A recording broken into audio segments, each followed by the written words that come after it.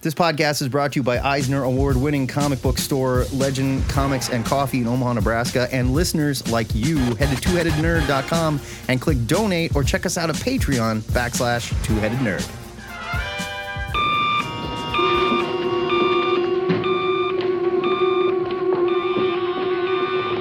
Yes? Ho, ho, ha, ha. Remember me, old chum? You jolly devil. Coming to you live from the Ziggurat in Omaha in caverns deep below the metro area. It is THN. It is cover to cover. It is live. I've said that twice. It's Saturday. It's October 15th. It's me, your head number one, and my name. It's Matt Bond. It's a me, your head number two, and I sound just as much like Mario as Chris Pratt. Yeah, people are straight up pissed about this Italian thing. The guy, what do you want? Like, the guy can't talk like Mario, the video game character, through an entire movie. That's ridiculous. I would argue it is not, because it is ridiculous. I would argue it's not go, at all. Ooh, ah, sure he can. Yes, he absolutely can. 2-hour movie. No one's going to be upset about that. That's what we expected Mario to sound like. I think you think that you wouldn't be upset by that, but you definitely would be. Wouldn't bother me at all. Waluigi. Number two, the internet's Joe Patrick. Stop talking to me about Mario. This is how it works. Saturday mornings at 10:30 Central Time, Matt and I go live on Discord to rap about the week's new comics, nerd news, movies, TV, and to discuss the question of the week live with you, our listeners. In case you're counting, we have now said the word live 4 times. Live. And Joe's correct. It's a live show, and it's live, and we need you to talk with us live. Jump into our Zoom. You can find the link pinned to the Cover to Cover channel on our Discord. I spam it in the chat as well. Or you can just watch our live stream on Facebook. We've had a few audio issues there. Let us know if it's better this week. I made some minor adjustments. If you can't be here live, that's another live. Feel free to leave us a message at the THN hotline, 402-819-4894, or send an MP3 to twoheadednerd@gmail.com. Before we open the phone lines and go live with these kids, Joey, let's set them up live with our spoiler alerts, because we're going to talk about some spoilerific stuff. And our question of the week. I real quick want to hijack the show to talk about my new. Oh, you can't even see it. Yeah.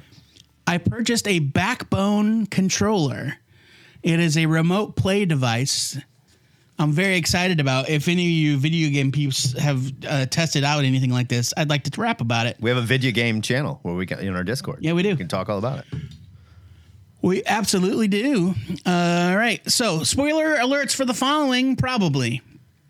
Werewolf by Night for peeps catching up, Andor, the latest episode. The big stuff happened in this week's episode. The finale of She-Hulk was this week, and it was a doozy. Also, the finale of Rings of Power, which I am not. I'm 3 episodes behind on, but I don't care. You guys have fun and talk about it. We have some news that Matt has already posted in the chat. We'll post it again later on. But we've got a question of the week, courtesy of our very own Mark Tarrington. He's on Discord as Anathematician, which is a great name. It is. In the most recent, it's not the most recent. In a recent episode of Cover to Cover, Brian Domingos flatly refused. That's the part that Brian finds the most exciting about the question, is that he flatly refused to accept Namor is a mutant, despite Marvel repeatedly making it part of continuity. I respect his consistency on this issue, and it got me thinking. What is a piece of established comics continuity that you absolutely refuse to accept, no matter how often companies try and insist that it's the case? For Mark, it's John Constantine being a superhero and being in any kind of Justice League, dark or otherwise. He started reading Constantine in the pages of Hellblazer and trying to fit that square peg into the round hole of the DCU. Does not work in his brain. Not a team player. Not a good guy, Not a bad guy necessarily, but definitely not a team player. That's just not what he do. I mean, that's neither really here nor there. He is kind of a bad guy. John Tverdick brings up that Chris Pratt doing a comical Italian cartoon voice would be met with more backlash. I agree. I'm saying it doesn't need to be Chris Pratt. I don't care who voices Mario. I think that he's going to. I think he's going to sound like a kind of like vaguely Italianish plumber. You know what I mean? He sounds like like- a Captain Lou Albano. He sounds like Chris Pratt. No, Captain Lou leaned into it, man. It was bad. No, look, dude, nobody has ever spoken full dialogue like the voice of Mario from the. No, I'm just saying Captain Lou went full Goomba. Like the It's That's a what Me he did. Mario. He was Nobody has done that. Hey, it's a me, Mario. Take one step and then you're done. Let's do the Mario. Yeah, swing your arms from side to side. Yeah. Damon Chan leading us off today. Good morning, sir, and how are we? Hello. Ben hello. first in this lineup. Hello, everyone. How are you? All We need right, walk-up so- music. That's what we need. We need walk-up music for you guys. Pick your walk-up music and we'll play it. As long as we don't get sued. You know, that's all I ask. Well, DMCA is a serious shit, man. Anyway. All right, listen. You know what? They can come for us. We don't have any money. Exactly. What are they going to do?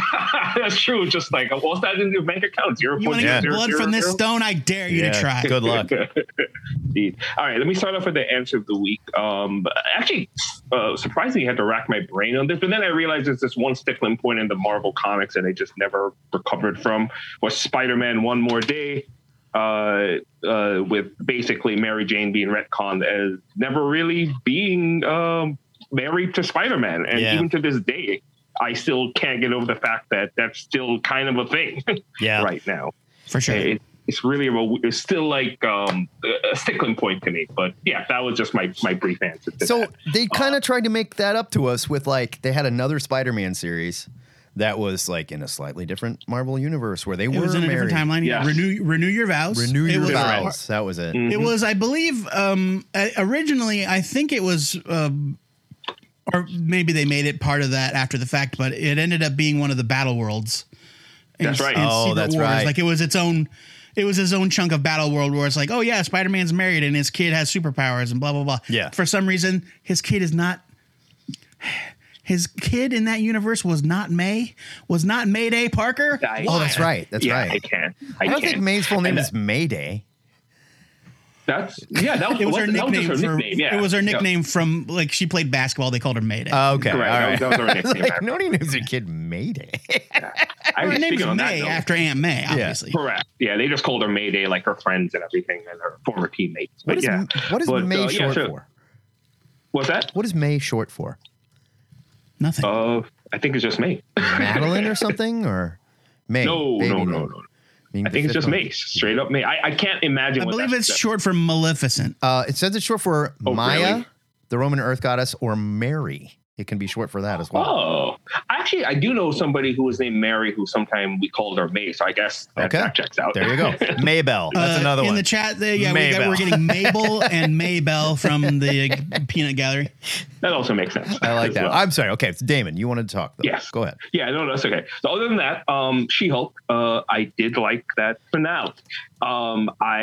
The fourth wall breaking was something that pretty great. much was right out of the comics. Like, this is exactly what has happened in multiple of the John Byrne run, actually. Didn't you, corner John Byrne and threaten to beat the shit out of him? He Yeah. didn't change the ending. On repeated occasions, I believe. Yeah, she would go to threatened the Marvel fight John office Byrne. and threaten to kick the crap out of John Byrne.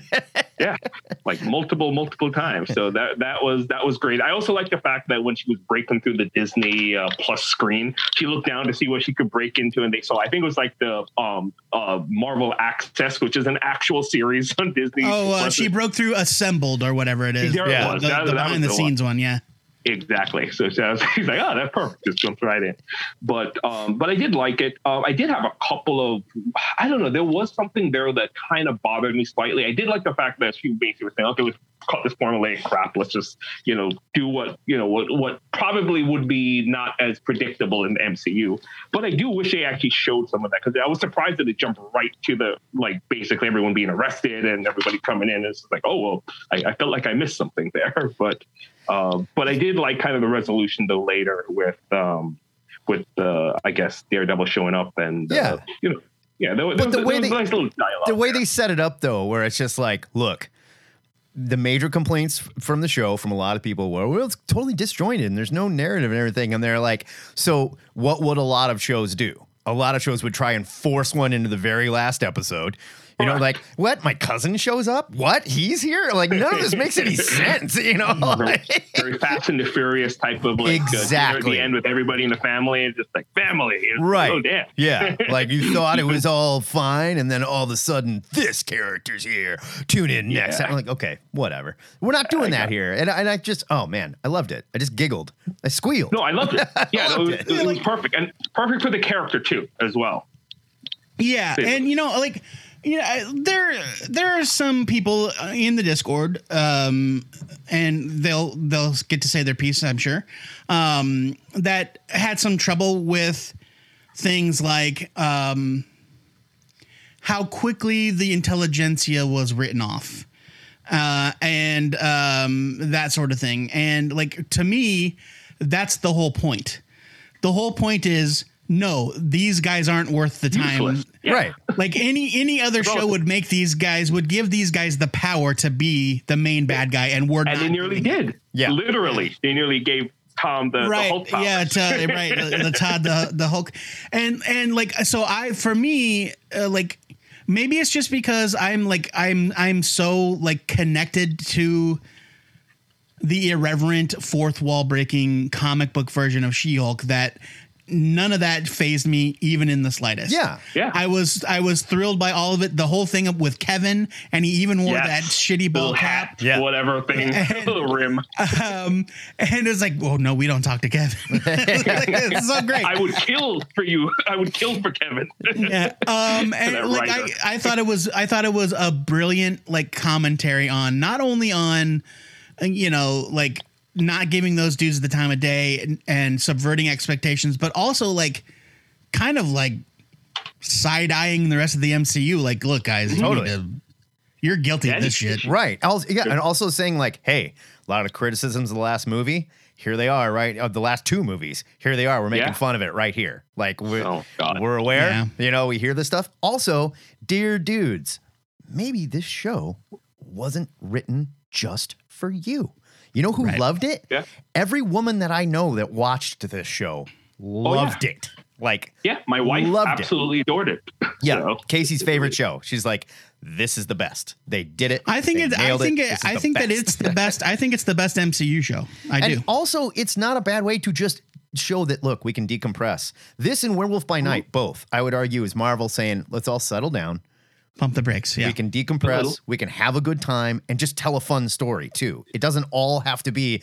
And then Kang peeks into the picture in the final scene, and we all go, ah, you know. But we still did get like that expansion of the MCU, right? Because Daredevil's here now. Yeah. Daredevil's here in costume. You know, it wasn't just him catching a brick in an apartment kitchen. Bull and Elagia are here full on. Like, I mean, like, we can move forward with that. Yeah. Like, I didn't need, like, all of the narrative problems are only problems if we're focused on them telling a traditional narrative, and they weren't. Right. So I was fine with the hand waving. The only thing that disappointed me was, we got to move on after this. By the way, email. Oh yeah, kind of giving the speech at the meeting. Yeah, I know. He was kind of in on it. I watched it a second time, and I was like, oh, you know what? He just took the money as a speaking engagement. That's what it was. Yeah, and he did seem like he legitimately was trying to protect her at the end. Yeah. And like, yes, he broke his parole. But he's also a shitball. Like, he's not necessarily evil anymore, but he is a shitball. Like, think about all these people that go and speak at like... Upon a second viewing, he wasn't like in on it with the intelligentsia. That's what I'm saying. Like, look at the people just like, that, oh, I'm just here to speak at their like politicians retreat. that go and peek at speak at CPAC or something, or like when they get like billionaires that come and speak and they're like, oh, well, I didn't know the Hungarian guy's an actual Nazi. I mean, like, I'm just a Republican. You know, like, okay, you didn't. That's in a nutshell. Yeah. All right, the very last thing before I guess we cut this, the Scar. So my biggest thing that I'm thinking of, and I'm curious, does this mean that either one, it's going to be one of two things. Does this mean that World War Hulk is not going to happen at this point? Or is this the trigger for World War Hulk sometime down the line? I don't know. Maybe, when, but, or maybe that's just pure rumor and we're not doing anything like that. You know, like think about possibly. who came up with. People just jump to these conclusions and World War Hulk. Blah, that's your Hulk thing. There's Who knows? a side of me that kind of wants Scar to just be there. Never appear. Yeah. Yeah, exactly. Yeah, like I honestly, I'm making no predictions here, but considering the source of his appearance, I would not be surprised if ultimately the Scar thing was just a joke. Yeah. Yeah. I agree. Because they did the Because opposite why of like would we like why? this Why is do we the need opposite Scar, of Wanda you and know? the Vision, where they're like, well, Wanda and the Vision didn't pay off and all the stuff that we thought was going to happen. She's like, all right, here's everything you thought was going to happen. Here it all is. Ha ha. Bye. See you next Yeah. season. We're going to do something else. You know? So yeah, maybe it's complete horseshit. I don't know. Damon, we we'll got to see keep what moving happens. though, man. He did Yep. look really Good to talk to you, stupid. brother. He kinda- By Damon, like he had just like go back and look at a freeze, a pause. He looks silly as hell. A screenshot because his haircut, he's got like the reverse Mo Howard. Yeah. He's got like a sideways Mo Howard, and I don't even know how you get that done. John Tverdick, just as a last little point here, because we probably won't speak to him because he's a coward. He's a coward. He won't come on. He says, to me, it's not that the intelligentsia needed a payoff because I agree they are lame. The issue was them being at Emil's camp as well. It just seemed lazy, which I accept that. I kind of agree. And I guess it's like we have this place. We need a place to go where the Abomination can also be because he's on house arrest or whatever. Or better yet, we had the actor that plays Emil Blonsky for 2 days of shooting. We need to get all this Well, done yeah, in one probably place. that. I think it's but more we need a place that Jen and Ginger and Pug will go to independently, right? For some reason, and it's Emil's compound. Yeah. But I totally agree. Like, why would they choose Emil's compound as the place to have their meeting? It doesn't why. It was also an internet dead zone. You're right. C Monkey just brought that up because Internet dead zone. Yeah. total internet dead zone. So it was quiet. JD got a catch. How are you? Sorry, you've been Their here. whole thing- their whole thing is being on JD, the you've been here internet. behaving quietly, waiting for your turn, and I appreciate that. How are you, buddy? I'm good. Well, I just know because I'm going to derail the entire conversation because I just posted a link in the chat. I know. Violent has night. anyone else seen this? I am so Yes. ready. I'm so ready for badass can't Santa. It just looks awesome. Yeah, it looks totally great. Yeah, If we can watch this during Cookie Fest, we're doing it. definitely. That would be good. That would be a good one. Definitely. So I'm an episode behind on She-Hulk, but I did want to talk about Werewolf by Night, and I have predictions. Okay. So Predict away. Werewolf by Night was awesome. I loved every minute of it. It was fantastic. I have no notes whatsoever. My prediction, though, is I think the Agatha show. I think Right. the best thing they can do for the Agatha show is make her a horror host Yeah. I don't disagree. make her show. I just don't know. I just don't understand like how interesting an Agatha-centric story is. You know what I Right, mean? but it's called House of Harkness. Yeah. Yeah, if Which it was kind means- of like House of Secrets or The Twilight Zone or Tales from Yeah, the Crypt. yeah. or- So if we just have like a show where every episode it focuses on another corner of the supernatural universe in Marvel, Totally with in. her That'd be so intro and dope. doing intros and outros, Right. that would be fantastic. Totally. So then we can all have- know Doctor Strange, but have you heard the tragic tale of Doctor Druid? You know? or we could get Brother Voodoo. Yeah, totally. We could She's got get to work on her. She's got to work on her schlocky puns, though. Well, she can also do it very It's tongue in Catherine cheek. Hahn. Yeah, I Give think her she'll be 5 fine. minutes and a microphone. She'll be fine. But, we could get Brother Voodoo. We could get Night Stalkers. Yeah. I mean, that would be also a really cool place to reintroduce Ghost Rider into the Marvel Universe. Sure. And I Night mean, Watch. Because I don't know if Ghost Driver Night Watch, is please. still MCU. Ghost Driver. But, oh, yeah. Yeah, I have a feeling.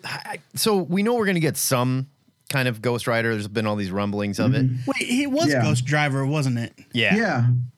In Agents of Shield. It was the most comic book accurate thing in all of Agents of S.H.I.E.L.D., which was terrifying.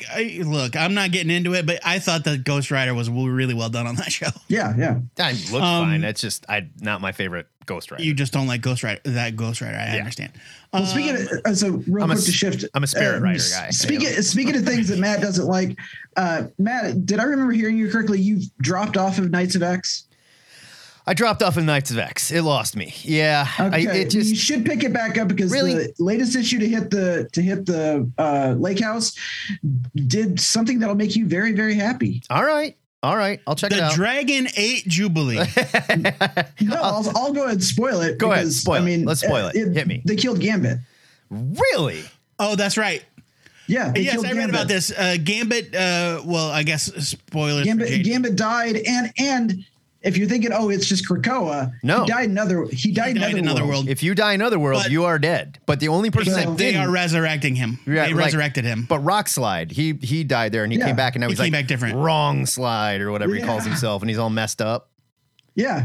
So he's going to come back as like Whambit or something. Or like, yeah, right. You know, like Gambat. Yeah, now I don't have an accent anymore. I just say wham and punch people. You know?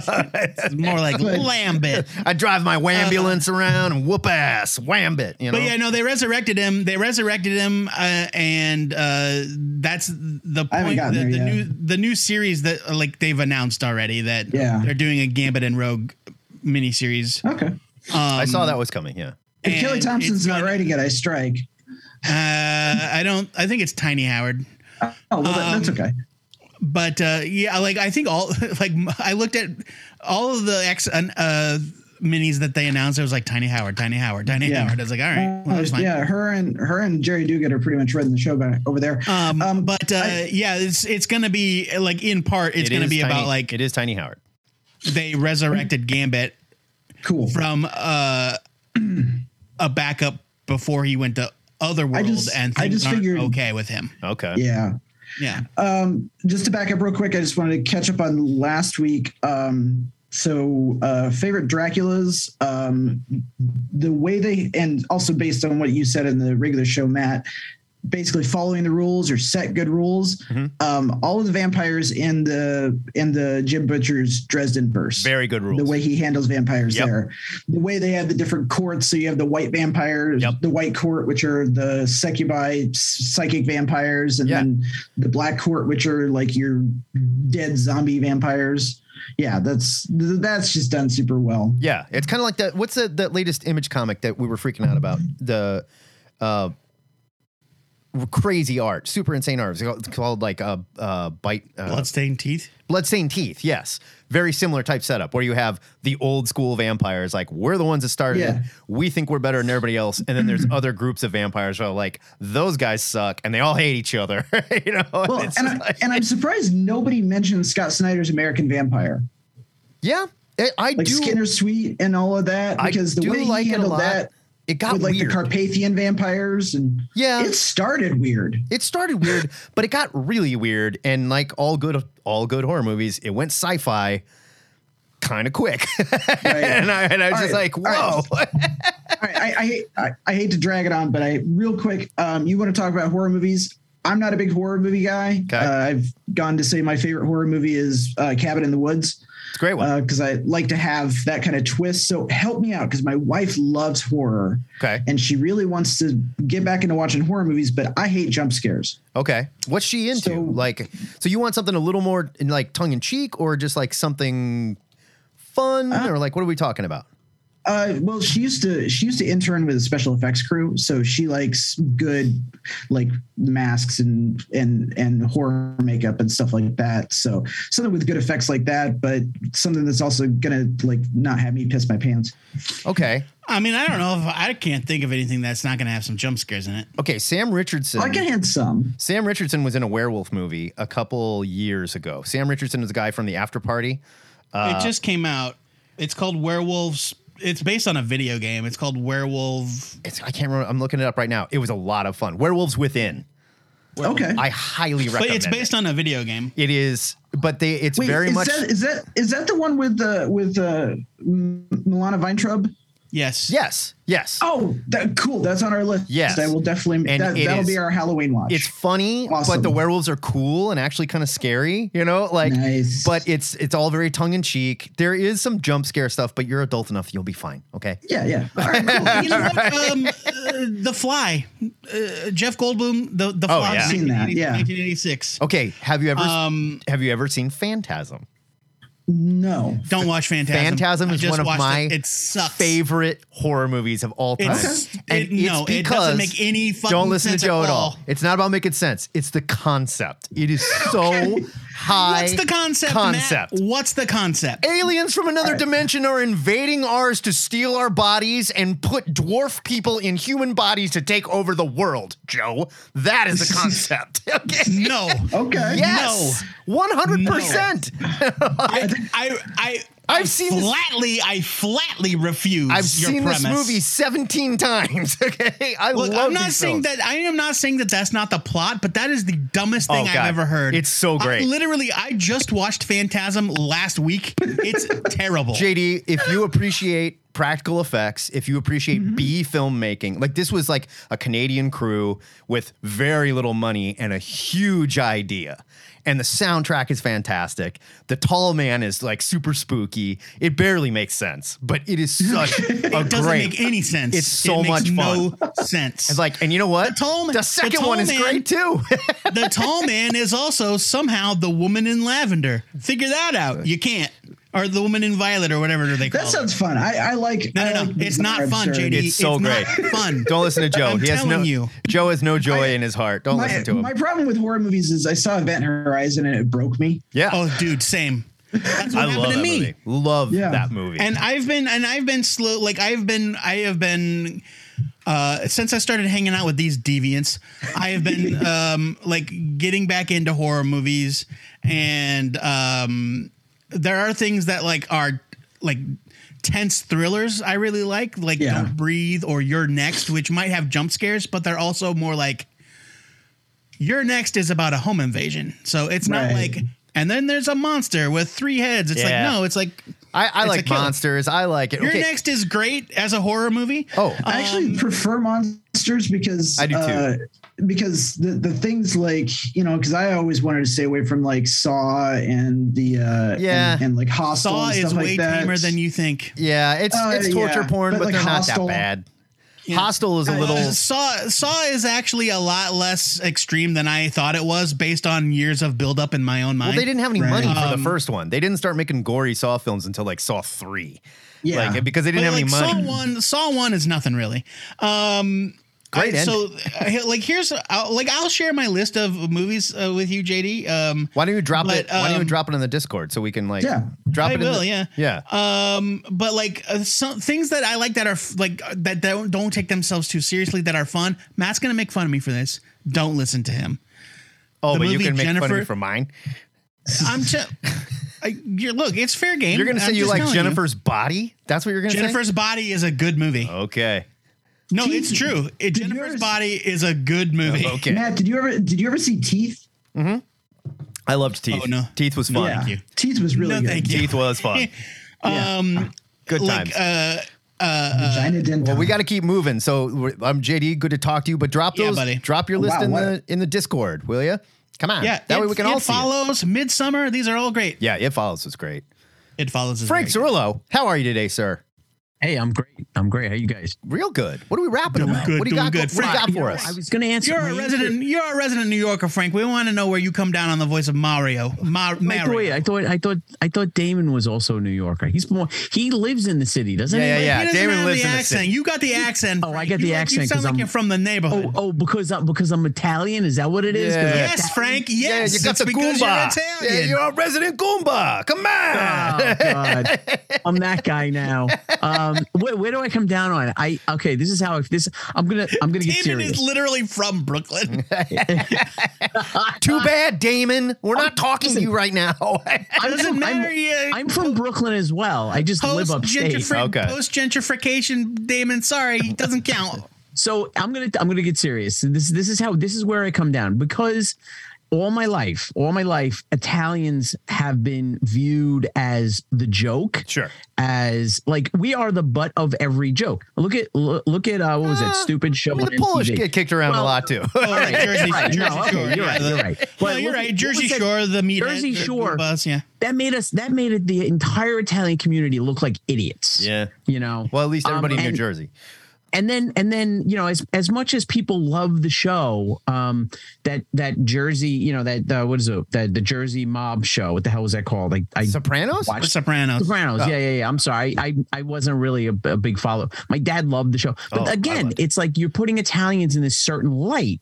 You know, like we're all connected to the mob. We're all, you know, and again, I'm being, Yeah. this is serious in all seriousness. It's to me, that's offensive. Fair enough. I mean, Chris Pratt doing an Italian Mario voice the entire, first of all, the Mario is a cartoon. Mario is a cartoon. It's a Right. joke. Yeah. Okay. That Chris Pratt doing a jokey Italian voice, that doesn't bother me. No. What bothers me is like putting Italians in a bad light. You know, I mean, did you know Alan Alda's Italian? Yeah, big time. And everyone respects I did Alan not know Alda. that. They love Yeah. Alan Alda. You know, so it's like Italians have. So is Stanley Tucci. Everybody loves Stanley everyone Tucci. loves Everybody Alan loves Stanley Alda. It's the Tucci. motto. Don't talk about Stanley Tucci Yeah, in a yeah, bad yeah. light. Listen, Everybody loves this Stanley. is a Tooch-friendly ziggurat. Stanley all right? Tucci That's on right. that Discovering Around here. Italy show, he walks around. I love and, that show. And little old ladies stop and kiss him. They're just like, come here. That's he's so great. He's awesome. I've loved him for years. Stanley Tucci, Frank, just a heads up for you because I know you're on it. Stanley Tucci has a TikTok and it is Oh, it's great. wonderful. It's great. It's just like Stanley Tucci in the kitchen. What's he I making love it. today? And he's I like don't know. Stanley Tucci making drinks, Stanley Tucci Yeah, making food. and it's just like, fantastic. hey, yeah, and it's just like, oh, hey, I didn't see you there. It's like Stanley Tucci. He's great. He's fantastic. And, like if you like TikTok is worth being on, even if you never make a single video and Yeah. you don't need to, Yeah. just to follow Stanley Tucci and Mandy Patinkin. All right, this Well, concludes our I don't Stanley think- Tucci TikTok cast. Let's get back I'm to sorry, nerd Matt, shit. It's called All right. Tooch Talk, okay? Sorry, Tooch Talk. Or Gross. it's called Tooch Time. Yeah, And it's in direct competition I think we Toots might time. infringing upon Willie Toots' space Yeah, over we here. don't want Yeah. to get sued. No, come It's- on. No, you don't want that. Then Listen, we call it Tooch Talk So, then. so what I was gonna so the answer to the week, my answer was gonna be I do not accept Henry Cavill's portrayal of Superman. Yeah, in 100%. movies, right? 100%. But you know what? I changed my mind. I don't accept Gambit as an X-Men or in anything to do with Marvel. I hate Gambit. I hate Gambit, I've too. always hated Gambit. I hate Gambit. I've never accepted that character. Yeah. He's the stupidest character. His costume is stupid. Yep. His powers are okay. His powers but it's are fine. I don't don't we have a problem with like the powers. six- Right. My Don't we problem have is six you other have this characters like power. that? You have this power, and all you want to do is throw cards. Yeah, exactly. What happens if you supercharge a grenade? I'm just curious. Like maybe you could do some real I mean, damage. a thing can only explode so hard. Yeah. Well, So- playing cards Yeah, can that's blow so up my- walls and stuff, though. I mean, I like, changed my mind. I changed my mind because someone said Gambit, and I'm like, oh, I hate that guy. I do too. I do not accept him. And you know in what? comic books My at biggest all. problem with Gambit, and I'm not saying if you like Gambit, that's fine. These are personal Right. issues that Frank and I have, and we're just expressing our opinions. No one's saying you're bad for it. Yeah, but Gambit, got issues, all right. it's the same problem that I had with Seawolf on the show last week, right? You're too complicated. You don't Right, have to right. be that. You're already a mutant. That's interesting. Do you also have to have a crazy accent, mon chéri? And I come from a long line of crazy criminal thieves that have a Right. huge thieves guild that I grew up The in. Thieves and Guild that- thing is way and I too was also complicated. connected to the Morlocks and helped them. Yeah, it's helped too the Ravagers much. kill all the Morlocks. Is that like okay? Stop. No, he got hired by the Marauders. That's a totally different thing, and that's Why? fine. Why do you hire Gambit to lead people to the Morlocks? Why Gambit? Is he a tracker? Well, Can he I smell have him? to think that it was addressed in the comic. I just don't remember. Did he room with a Morlock at one point? Like why do you hire? kind of like how Robin Williams was, He was a guy that knew how to get information. Chris Reeve's roommate Come in on. college. By you the know? way, the Morlocks just live in the sewers. Go down in the sewers and find them. The sewers are huge, man. Do you know how long the Joe, had to there's an Power entire Pack city. found the Morlocks There's on an their entire own. city down there. Little where kids. you have Power Pack went into the sewer, and it was maybe 4 panels before they found him. Okay, so They're heroes, man. That's different. I would argue anybody can stumble upon the Morlocks. John Sims Scullin in the chat says, if I had Gambit's power, I would throw eggs and wear a chicken costume. So, all right. So I want to talk about 2 other things. Okay. One I wanted to say, the beginning of the She-Hulk this week. I know we talked about it, so I'm not going to get too much into the show. But the beginning, there was opening credits. Yes, the opening credits. I'm a guy. I was tickled beyond what I should have been. Yeah. That was the greatest opening to the show. And then at the end of the opening where she's standing there and she's like, you wouldn't want to make me angry. With Mark Ruffalo. I'm like, Totally. oh my God. Yeah. I love how Mark Ruffalo is 100% in on being in the Marvel universe. Oh, yeah. You know? The guy is great. He's just like, I'm the Hulk. I'm gonna just do whatever I can as the Hulk. And he's great. Yeah, he's like on record. He's like, call me anytime. I don't care. He's like, I'll he's just show up. fantastic. He's so much fun. So it was clear, like if you watch those, if you watch the intro, yes. Yeah. Okay. Thank you. Damon just mentioned it in the chat. I was about to bring it up myself. Instead of just being the CGI She-Hulk, Yeah. it is clearly a different woman. Yeah. Oh yeah. Painted green, a la Lou Ferrigno. Totally. Yeah. She was definitely like a Being bodybuilder. different than Bill Bixby, and it was the on-set stand-in. Oh, cool. The woman that actually stands there pretending to be She-Hulk on camera while they do all this great. stuff. And I think that's just so delightful. That It was amazing. That gave me so much joy. That just watch, because as a child who grew up in the 70s watching that Hulk show, I was like, oh, this is so good. This is so her. amazing. I love this. She's 6'5" and she's gorgeous. She's amazing. She was amazing. And the last thing I wanted to say, I'll keep it because I want to try to keep it brief, was, so Matt was saying he's actually 2 things. Matt, you said at one point you were doing a podcast about cartoons. Yes. Have you done it yet? What's it called? My friend Dave and I are doing it, and we're gonna release it in seasons. We're gonna get back to it. Okay. We did our first season, which is rated 'Cause I wanna R hear it. movie properties that were translated to children's cartoons. Yeah. All right. So we do like 6 of those. Yeah. I'm like, They're I'm so coming. on What's board it with called, Matt? What's the name It's of your called podcast? Toons Time Forgot, but it's not a live Oh, thing okay. yet. So all right. Okay. It's not out yet at all. no. The other it's thing not. was Matt said he had listened to Fritz Leiber, that the first book from Fritz Leiber, I think it's Swords of Lankmar. There's a great story, and it's spooky as hell. Okay. It was about the Adept's Gambit, which is about like this mage, Okay. and it is, I mean, creepy. The reading, I'm listening to it on Audible, and the reading of it was freaking Tell me the name. scary. It's I think the book is Swords in the Mist. It's the Queen's Gambit. He said it. No, not the Queen's Gambit, the Adept's Gambit. Swords I think it's in the the Adept's Mist. Gambit. It's the second book. It's the second one in the series. Okay, I've got and it it's queued like up the then. last story. I have it queued up then. I'm super excited. Oh, it's great. It like I said, creepy as hell. Awesome. It's really great. It's I love really it. great. I love it. All right, guys. All right. Good to talk to you, Frank. See you, Frank. Take Logan Drydale showed up early. We don't hear from him very often, but it's a different time zone up there in Canada, so it's hard for him to be on. Yeah, he live, was pissed right? we didn't talk about American Vampire last week. Logan, how are you, I had buddy? to shut him down. It's like, it's not your show, Logan. It's my show. But now it's my time. I get to get on there. And I am turning un-Canadian right now because you lawyered guys me. should have included that. I only had 4 picks, Logan. we forgot to talk about Canadian Vampire. I'm sorry. Okay. Oh, that's okay. We're all good with that one. So I am so woefully behind on TV. It's like my stack of shame of comic books. I can't even comment on it. However, listening to this, I cannot wait to watch She-Hulk. Much like you guys, my wife loves it. She knows nothing about She-Hulk. Yeah. I think it's us nerds that we ruin it for ourselves because Yes. we need it to be absolutely everything instead of what it was. It was just fun. Yeah. That's all it was. And that's all I think it needed to be, was fun. Right. The biggest complaints that I heard, and I'm not even going to go into, you know, the serious troll shit, but the biggest complaints I heard was like, well, but it's not doing the thing that I want it to do. Like, that's not a valid complaint.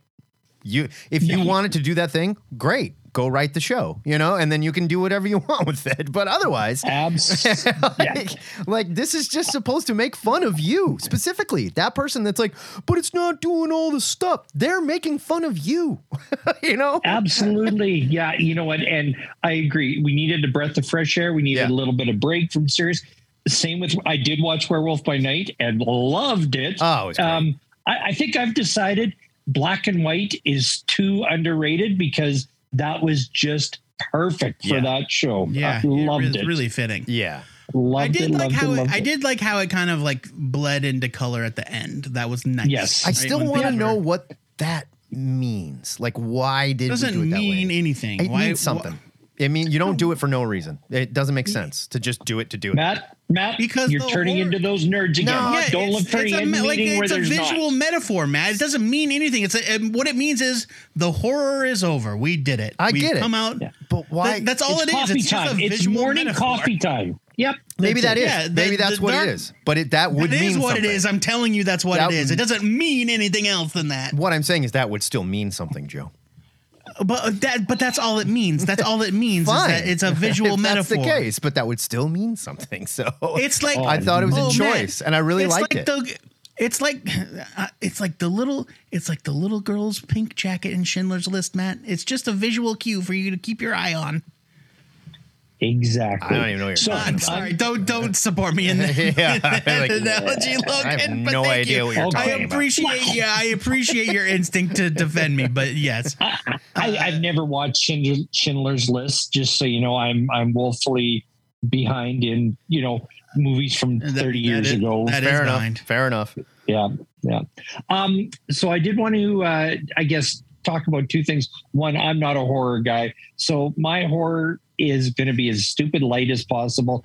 Lost Boys, I still loved it. It just can't be good fun. There's no reason to defend Lost Boys. That movie kicks Lost ass. Boys is good. No, Lost Boys is a good that movie. is like a goth classic. Okay. That movie is amazing. I love that film. Great soundtrack, too. Just say Stranger Things. That's kind of the modern, kind of ongoing. Yeah. Or my wife is scared shitless every time that comes on there. Sure. And I just think it's good, suspenseful, fun, great acting. And absolutely. I love anything set in the 80s. If I could make a horror recommendation that's kind of horror light, it's more of a thriller.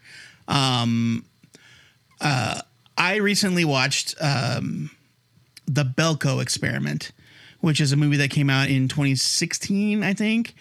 And it is about basically this group of office drones that work for a company in South America, or I don't remember exactly what country. I don't know if they're in Mexico or a different country in South America, but so they work out of the United States for this like conglomerate, the Belko Corporation, and they're at work, and they show up to work one day, and all of a sudden, like all their normal security has been replaced by like guards armed to the teeth with like we're talking machine guns, and all of the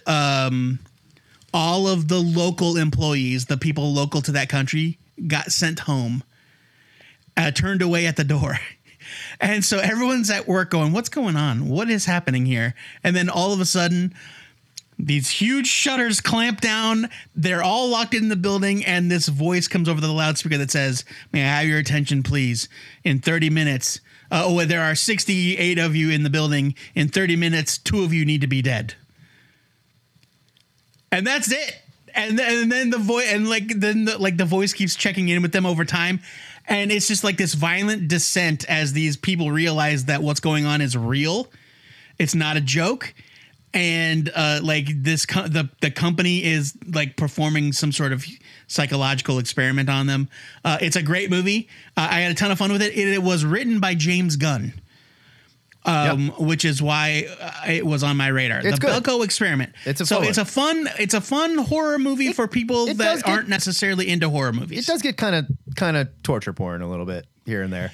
There's some. I mean, Yeah. it's violent. Yeah. Yeah. I mean, he's James Gunn. You Yeah. know what James Gunn made before he joined Marvel. But it's a good time. Like, he made Troma movies. Yeah, so. it's a good time. I dug it. It's a little. It's kind of gory. It's violent, but yeah, I liked it a lot. So there you The go, Belko Logan. Experiment. What do you? I mean, like, Yeah. let us know what you think. Get on here, go watch it. Get on here and be like, Joe, you're disgusting. I never want to talk to you again. That movie was so horrifying. Whatever. Logan, good to talk to you, My man. reaction. You got anything else for us? It certainly wasn't very scary. I'll give you.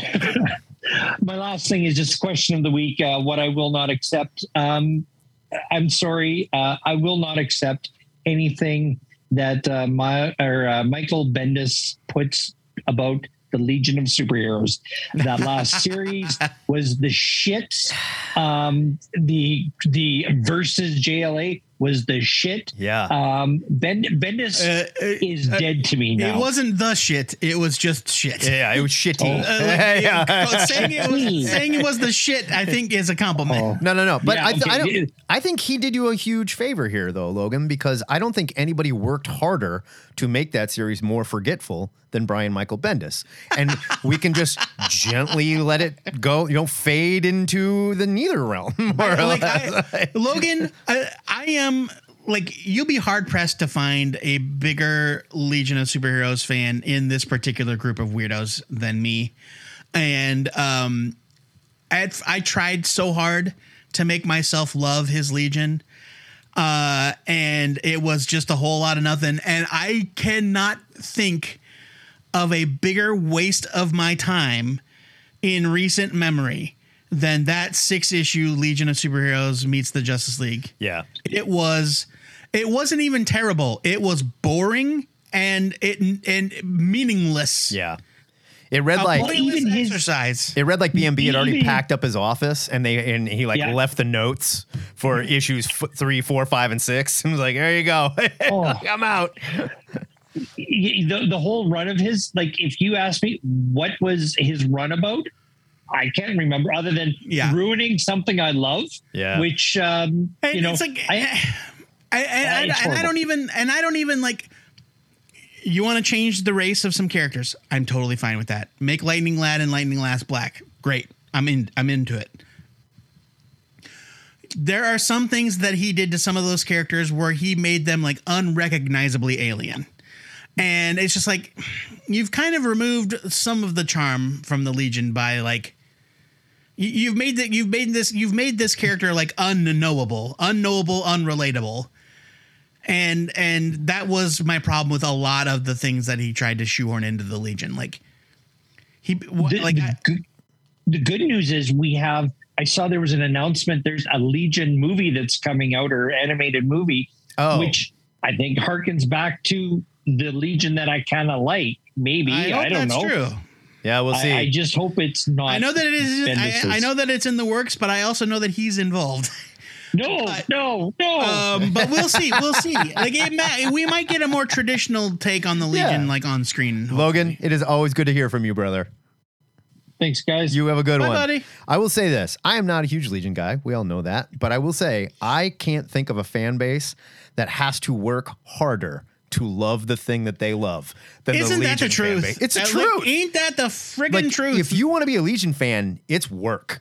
It is flat out work. And it's not like you're a Star Wars fan where you're mad about everything happening. You're just like, why is she doing this? Why? Yeah. It's ridiculous. That's accurate. Harv, get in here. What do you got for us? Hello. Hey, how we doing, Harvey? Hello. Hey guys, how's it going? Good. So Harvey, Hulkling didn't show up, Harvey. I'm sorry. Oh, who? I don't even know who Hulkling is. Oh, didn't you have that? Wasn't that your theory that Hulk was going to? No. Oh, I thought that was you. I couldn't remember who it was. No, Okay. I don't even know who Hulkling is, and I hate Scar. I really hated that Scar reveal. I think it's a joke. I think it's a joke. I hope so. I don't know. But I got a whole reason why, but I'll go into that into the Discord. Fair enough. The only way I'd accept this thing is if he's like somehow genetically made. Yes. Sorry, I just thought of somebody on Twitter shared a very inappropriate GIF of the Hulk rolling up on Sakaar and meeting Scar's mom. And I will not repeat it because it's gross. But it made me laugh. But like, yes, the suddenness with it, where it's just like, congratulations, you have a teenage son. Yes. Like, well, okay. And even given time works different here on Sakaar. Well, and Scar's whole deal was that he was actually a little kid that got bigger. Yeah, it was like a Captain Marvel artificially type thing like his physicality was artificially older than he was. Yeah. Kind of like a Captain Marvel, Billy Batson situation. So like he wasn't a whole kid for a while. But yeah, I mean, Scar's got a whole litany of problems. And so I do kind of hope that it was just a joke. I think it's a joke only. I don't think you see this again. Like, also, I want to touch on something real quick that JD said. Okay, real quick before we move on from Scar, Harvey, I did see another thing on Twitter about Scar that was much funnier and less inappropriate, and it was that screenshot of the Hulk at the picnic. And he says, "Hey everybody, this is my son," but they photoshopped out the last couple letters of his name, and so it says, "This is my son, Ska," and and they photoshopped one of those shitty black checkered fedoras onto his head, and I laughed and laughed. This is my son, Ska. All right, Harvey, what do you got? Matt probably knows Jimmy Scaffa, right? Yeah, I grew up with those guys, so they're old friends of mine. Yeah. All right. The Agatha show has changed its name to Coven of Chaos. Yep. Oh, interesting. Yes. Which also still sounds to me like they could do a lot of vignette things, but I do think they're probably going to tell a pretty straightforward Agatha through time doing witchy stuff with, like the Darkhold and all this, and sort of connecting Marvel Magic Universe, because we're building something here. They had a huge hit with Werewolf by Night. They know what they're doing. They had a much more interesting story with Agatha than we got in the end of WandaVision. So maybe they can redeem some of that. I do think the Agatha show could be very interesting. We also know that needs a million going to be on it. Yeah. Needs a million weird guest Say that again? Dottie, the blonde lady who was, she was on Buffy. Oh, yes. Where something weird was going on with her in WandaVision. Yeah. Right. Yeah. She was Anya on Buffy. Yes. Yeah. Mm-hmm. A tragic character, Anya. She went through so much. She was scared of bunnies, which I thought was adorable. Matt. Yeah. Hellraiser. Yeah. They failed. They just failed. It was not good. Here's the thing, and I don't care about the gender swap. Make Pinhead a woman. Fine. I don't care. She looked, the pictures we saw looked terrifying. Sorry, man, I believe you have to call her a female if you're going to talk about the gender swap. Fine. But when she shows up, she's wearing all white. One of the scariest things about the Cenobites is they were wrapped in black S&M leather and they looked terrifying. Yeah. Now, scary. when you put them in all white, even if their skin is cut up, even if they got creepy shit going on, I know they're going for like this hell priest, hell angel type thing, but guess what? That's not what the Cenobites did. They were slaves. They were slaves to Leviathan that were sent to the world to retrieve people that escaped from hell. Anything like that happen in this movie? I hate Hellblazer. Did anything like that happen in this movie? Is that what this is supposed to be about? This was, I don't know what was going on. You had a guy with like a weird clockwork gold monkey grinder thing in his chest. And he was rich and he wanted to bring the Cenobites back to be like, hey, you guys screwed me on this thing. What did you think was going to happen? Say what you will. At the end, he gets to become a Cenobite. Yeah, what are we doing here? Say what you will about the first one. It's silly and Clive Barker wrote it and directed it, and it aims for the skies. I'll say that. It doesn't quite hit, but I love it. I love the story behind it. I love the way they look and shit like that. But it had rules. One was boring, very boring. There were rules to it though, and that's what made Pinhead scary. He's a guy with a job. you know? I think that Hellraiser is one of the most overrated horror franchises the franchise, yes, but that first Clive Barker movie, I adore. I love the imagery. I love the way that they looked. The only thing Hellraiser has going for it incredible. is the look of the Cenobites. No, that's it. There's way more. The story is dumb, boring. They were bad. I mean, it was very. Sometimes they looked like they were Spirit Halloween costumes. Yeah, and and here's the other thing. It's like I said, make Pinhead a female. She can't be 5 foot 2 inches Don't actually tall. say female, Matt. Oh my she God, I was can't kidding. be 5'2". You know, she's got to be tall and imposing and scary. You know, like when you have a little woman with nails in her head, you'd be like, what is that kid doing over there? It's like if I put nails in my head and showed up your house, you'd be like, Matt, what are you doing? You know.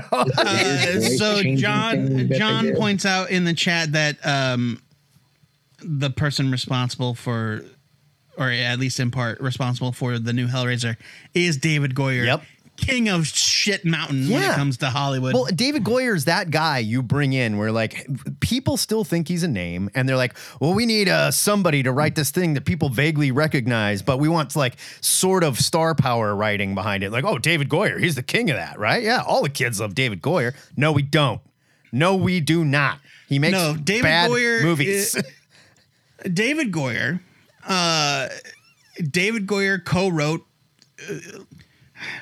Look, I'm gonna lay some harsh truths on some people here. All right. David Goyer co-wrote 3 Batman movies that are some of the most pro-fascist police state superhero movies ever created, because Batman illegally wiretaps an entire city. Yeah, but Batman would do that. No. I can see him doing that. Yeah, no, it's bad. It's bad. And he had a what's his name destroyed afterwards. He was done. You know, come on. That's what the government would do. Okay, if you want to make him guilty of something, let's make him guilty of Blade Trinity, because that movie was a piece of crap. He also wrote. Soundtrack was great. He also co-wrote the story where Superman murders General Zod. Yeah. At the end of the movie, because he literally can't think of any other way to stop him. Yeah, Goyer needs to go away. I'm done with him. He's responsible for a lot of terrible stuff. In the start of this movie, right, when they first find the box, whatever you want to call it, I don't know if that has a name or not. The lament box. Configuration. Yeah. No, the lament configuration is a form of the puzzle box. Yes. Okay. Oh, then it's just called the puzzle box. They find a big warehouse. They get inside the warehouse. Right. There's a big, just a freight cart thing in there. Mm-hmm. They break into that thing. There's a safe in there. How do you break into a safe?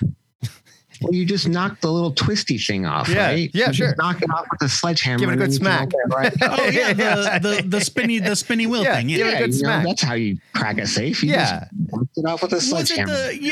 Are we talking the comical bank safe where it's it looks kind of like a pirate ship wheel? Yeah, it's got a little crank thing. Or just literally the wheel with the numbers on it. Yeah. Yeah, it was just a little spinny one, just the normal size. Hit it with a hammer, it comes off, and then there's the hell box. And you can just open it right up. Sure. Yeah. That's how it goes. Yeah. No problem. Yeah. Hated it. I hated it. And it bums me out because I feel like they did such a great job with this last Predator movie, breathing new life into that and doing it, showing we can do this on Hulu. Look, this doesn't have to go to major movie screens. We can make fun movies that are streamed just for you. And I went, oh, cool. They're doing Hellraiser. Oh, cool. Another Halloween. Great. You know what else sucked? Halloween Ends was terrible. Halloween Kills terrible. Was awful. And Halloween Ends was even worse. Halloween Ends. Yeah, sorry. God, Halloween Ends was terrible. Just sucked. Spoilers for Halloween Ends. Here is what is the scariest thing about Michael Myers. He is just a dude. He is a normal dude who has snapped completely, detached from all morality. He's a big guy. He's like a normal dude, but he's also pro wrestler. But he's a human man. Yeah. He what's scary? You want to make Jason a shambling zombie man that goes to hell and comes back and turns into a robot in space. Fine. That's Jason. Yeah, that's Jason. Whatever. Michael Myers is just a man. Yes, he's a big man. Yes, he's a tough man. Yeah. Yes, he's strong. But I swear to God, these last 2 movies have stopped just short of literally saying out loud, maybe Michael Myers is a disease. Well, yes. I mean, that you can pass from person to person. They're sort of trying to God, it's so bad. So and it gives you teleportation. The original Halloween movies, I love them. Love them. They're trying to put all this like metaphysical, metaphorical stuff on there. Right. I even love Halloween 3. Right, which was Season of the Witch. So great. It's a terrible movie. It's so fucking great. But anyway, like after Halloween 3 bombed, they went, well, we need to go back to Halloween, right? And they're like, okay, well, so let's bring Michael back and everything. But the producers were like, yeah, but it can't just be a dude stabbing people. There's a satanic cult and there's a prophecy. But and that's all. That all went away. Let me go here. Let me go here. Yeah, okay. He's psychically connected to a little girl and all this stuff, you know. And Paul Rudd gets his like Hollywood debut in this movie, and it's gonna be great, you know. Like, and it is the worst shit you've ever seen. And then they went, all right, back it all up. Sorry. Let's go back to basics. Here's the new Halloween. And it was fun. It was fun. Was it perfect? No, but it was a lot of fun and they did it right. And I think they even retconned out the revelation that Laurie Strode was his sister. All that was gone. So, yeah. So we got away from it. All right. Now it's just Michael killing people. Next movie, Michael's an unstoppable killing machine that might be from hell. This movie, Michael's an unstoppable killing machine that's also a metaphor for violence and gun violence and trolls on the internet and the hate inside. He does an almost like Vulcan mind meld with the other kid. Yeah, and also Michael has, and then he does it with Laurie at psychological the end, powers and then, suddenly. Like, so they set up this idea like, oh, if it wasn't for the granddaughter, if the granddaughter hadn't shown up to break the cycle, then Laurie would have been the next Michael. It's so it's so bad. That is so. And you know terrible. what I don't need? There was never a time in any of these Hellraiser movies where I went, God, I sure wish Michael Myers had a tag team partner. That would be neat, you know? So, God, I hated it. I just hated it. You got to visit. Harv, it's good to talk to you. We'll talk soon. All right, guys. All right. Real quick, John Tverdick wanted to... Oh, sorry. We lost Harv. I'm going to let Brian in here, talk to him for a minute because apparently I have an emergency. I'll be right back. Brian. Hey, guys. What's up, Brian? Hey. I don't know how much She-Hulk talk you guys have done. Never enough. I think it's enough for me. I think I'd be done with Oh, wow. I did not like that finale at all. Cool 70s intro I thought was a blast. I thought that was really fun. But there's something about that kind of, record scratch. Wait, how do we end up here kind of thing that you have to earn? And I don't think the series earned it at all. So, okay, fair. It was kind of, we already said our piece, so we're not going to argue with you. But, it's totally valid. Like, I will accept any fair criticism because I know that from this group, it's not going to be about the females, you know? Right. So yeah, this is not misogyny based. If it's an unearned, the whole the Jewish super meta. Yeah, the Jewish cabal that made the movie to try and turn our kids into lesbian LGBTQ. If you're saying it was unearned, then hey, that's a fair thing. That's a totally fair opinion to hold. Sure. And I think that is inherent in that is a problem inherent in a lot of these Marvel shows, where it's just like you've got this much time to make your point. Right. Moon Knight had 6 episodes, which meant it was just a normal, for all the twists and turns about the identities, it was just a normal ass superhero mercenary show. Ms. Marvel basically the same, right? They were just action shows with very little to say. Yeah. Or at least little to say beyond the basic Muslims are good people, Muslims deserve love too. The partition is bad. I think Hawkeye's a better example of that. Hawkeye's a good example. A lot of fun and really good. And then the last 3 or 4 episodes, it's just But Hawkeye also had nothing to say, right? It had nothing to say. There was no larger lesson to be learned from Hawkeye. But it also rolled into this whole like, oh, and you know, the Kingpin, and it's going to push Echo Show and all this stuff like that. It just didn't need Black to do. Widow. Yeah, they could have just focused on the Hawkeye story, and it would have been great. And we're done. But like She-Hulk had 9 episodes, and she broke the fourth wall here and there, but not in any kind of major way that would have led us to believe that, like, oh, she literally, like, she metaphorically, like, in the pages of John Byrne's Sensational She-Hulk, which ran for 60 issues, I saw her on more than one occasion literally tear up the page that she was standing in. and force the artist to redraw it or move on to the next scene. And like the show didn't really lead us to believe that that was something that was possible.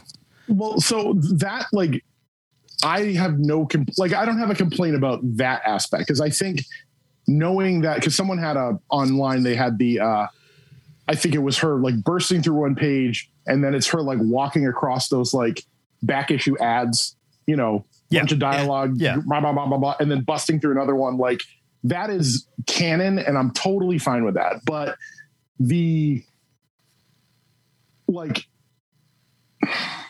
there's so many factors for the actual like mechanics of the storytelling that they skip them. Like, it's not like, oh, this is really clever because look at the smart thing the writers did. They really just like did a bunch of kind of random stuff. And then when she shows up and she sees the robot and she's doing all those things, like she has some valid concern, because when she's standing there and she's like, why is he here? And what is this? And like, how is this all working? Like, I'm with her, but then they don't even really fix anything. Like nothing, you know, like her going and saying, no, we're not doing this. You have to redo this. And they're like, yeah, oh, you're totally right. We could do that. They don't actually like, there's no reverse. Like they don't undo anything. They just like skip to the end. Yeah. You know what I mean? Which is, I hear you there. But, and even when they skip to the end, they didn't change anything. So like, it's really like, yeah, no, that's what I mean is that like when all was said and done, for all the talk about like not wanting to do things the same way, it still ends as though like, it's the stupid plot where Todd that guy is obviously the bad guy. Yeah, Todd is defeated. Emil goes back to jail. Like all the things, like you can assume that they all happened. We just didn't see them. Right. And that's what I mean about like that could have that same ending could have happened without all the fourth wall stuff. I suppose, but I don't think it. And I agree that they could. I don't think it would have been as fun. And I had fun. But that's the thing. I personally did not find it fun. Like that's the thing. It's like I don't think they didn't like. There's no like they're like, well, I guess she's right. Skip to the end. It's like, yeah, but that means that you did like nothing happened. Like this is all like stuff just kind of occurring, and nothing's happening. And when you look at kind of some of the mechanics, like. That like Josh was like a major part of like 2 episodes, and he's not even in the finale. Yeah. Right. Yeah, that's true. But that's a real problem. Like he should, like, from a storytelling point of view, like, and they're like, oh, remember him? And it's like, God, I hope everyone does. Like, you know, like there's so many things, and like shoving the, like, it's all like, it's like hand waving, like Care Bear stare, rainbow hand wave. And then it's just, boy, you know what? I really told them it's like, don't you take the Care Bear Stairs name in vain. Don't you come on my show. Because I agree with her. Care Bear Stare. But when you get to the end of it, like it still ignores her point. Like her main complaint is that this story doesn't make any sense. Because why is there another all the things that she was trying to avoid still happened. They all still happen because we see them. Yeah. We see the aftermath of the thing, right? I hadn't thought of it in that way. It's like for all of the stuff, like in multiple instances throughout the episode, she's like, "Is this what we're doing? Is this the kind of show you guys want this to be?" Right. I didn't think this was the kind of show this was. And then it ended up still being that kind of show. It's exactly the same show. Sure. We just didn't actually see her punch Todd out. Yeah. Right. You know what I mean? That's fair. And that's what I mean. Like, it's not, it's like, it's a similar issue I have with Tom King, where it's like like the war of jokes and riddles, where it was like, oh, you've got this guy who's got jokes and this guy's got riddles, and oh man, you sit back and it's like there's not one joke or one riddle in that entire story. You know what I mean? But it's like it's an awesome story title, but he didn't do the work. Like he didn't do it. And so in this show, like they literally have the writers it's in a the lazy room. It's lazy, super lazy. And that's the thing. That's they paid lip service to it, but they didn't actually do it. They're like, oh, and it's the writers being like, look at us. We know we didn't pay service to it. And they're like, oh, and it's all done. It's like, you still didn't do it. It's like they didn't. It's like they wanted to acknowledge that they didn't want to do that kind of show, but then they didn't have time to do the kind of show that they wanted to do. Maybe. Well, I mean, it's hard to know. The kind of ending that they wanted to do. And so, and one of the things is that originally that first episode was supposed to be the final episode, like the drinking and the whole. So it's like when you think about the whole thing, it's like the show's kind of a mess. Like there's so much great potential. Yeah, like, I don't disagree. I don't disagree. It was kind of a mess, but I liked the mess. I guess I had a good time with the mess personally. I don't know. I mean, I like, but I mean, there's some things where it's like, I mean, we've read thousands of comics where it's like that book was sloppy, but you can see the writer and the artist are like making it work in a fun way. But like, there was lazy storytelling, and the idea that like, oh, well, this is what they had. They could have done 10 episodes if they wanted. They're Disney. They're absolutely. There's this is not CBS where you got to do, you know what? We need 25 minutes to tell this episode. We only have 22. What do we do? Right. It's literally the amount that is true. They can do whatever they want. It's streaming. If they needed to do a 50-minute finale, they could have done it. True. Like there's no hard out of like, well, you got to do this. And so I don't know, that kind of soured me of like, are we going to see more of this? Like, I don't want more of that.